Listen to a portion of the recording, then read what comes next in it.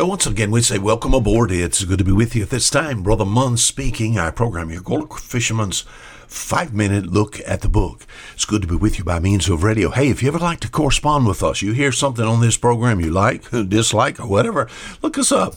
We're as easy as that www, the World Wide Web there. It's just FOMM on your computer keyboard there, FOMM.org. That'll bring you directly to us here at Fishers of Men Ministries International. Oh, Monday and then yesterday we talked about the subject of homesick. Have you ever been homesick, missing home, thinking about home, longing for home, you know? And we've sort of applied this to the physical. And we saw this in the book of Psalms, Psalm chapter 137, in verse 1. The nation of Israel found themselves in Babylonian captivity. Oh, I got to thinking, especially these Babylonian people made them sing. Made them sing the songs of Zion. They made them sing songs. It was about Jerusalem, their home, but yet they're not in their home. They're in bondage. How hard this was. And my text says, by the rivers of Babylon, there we sat down. Yea, we wept when we remembered Zion. Homesick. And it provokes us also to know that if you really belong to Christ, if Jesus is your Savior, this world is not your home. I'm just passing through. You know, as far as home, we sing songs like Home, Sweet Home, Where I'll Never Roam. I see the light of that city so bright, my home, sweet home. As far as heaven is concerned, are you homesick for heaven? You're either homesick or homeless. Yesterday we said of course, to be homesick, you must have a home to be homesick for. And of course, with these, here in Psalm chapter 137, it was Jerusalem. All they were taken from their homeland. What would provoke you to get homesick, though? What would cause one to get homesick? All right. Now, you'd have to look at the reality of your present situation. Now, with these people here in Psalm 137, it says, by the rivers of Babylon, there we sat down. Yea, we wept when we remembered Zion. We hanged our harps upon the willows in the midst thereof. For there they that carried us away captive required of us a song. They were in bondage. So, now they're in bondage. They lost their home. They lost their temple.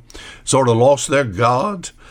They'd lost, some had lost their families. They looked at the situation. The situation was so bad till it just created that desire in the heart. I wish I could go back to Jerusalem. I want to go back to my home. Same thing was true of the prodigal son. Remember the story there? We have sort of the prodigal son, which would represent someone straight out of Judaism. We think about an Orthodox Jew being carried away into a Gentile world. And what happens is this prodigal left home. He did not like the restrictions. He didn't like the rules, the clothes, the work. There was no future there for him. That was not his crowd. So he took his inheritance, went into a far country, wasted it. But you know what happened? Circumstances so came to have him to see his situation. What was his situation? That's a young Jewish boy. He was feeding swine. Do you know what the Old Testament law says about even swine as far as the consumption of such and even being around? Not only just having the job to feed swine, but eating that the swine did eat. You know what it did? It made him homesick. We think about him wanting to go to the Father. It says he came to himself. How many servants of my Father's house made him homesick? What about John there? We think of the book of Revelation. John, Jesus said, John, I'm coming quickly. No, John said, even come quickly, Lord Jesus. Why did he say that? John is old. He's dying. He's on a Greek island there in the Aegean Sea and just wasting away there.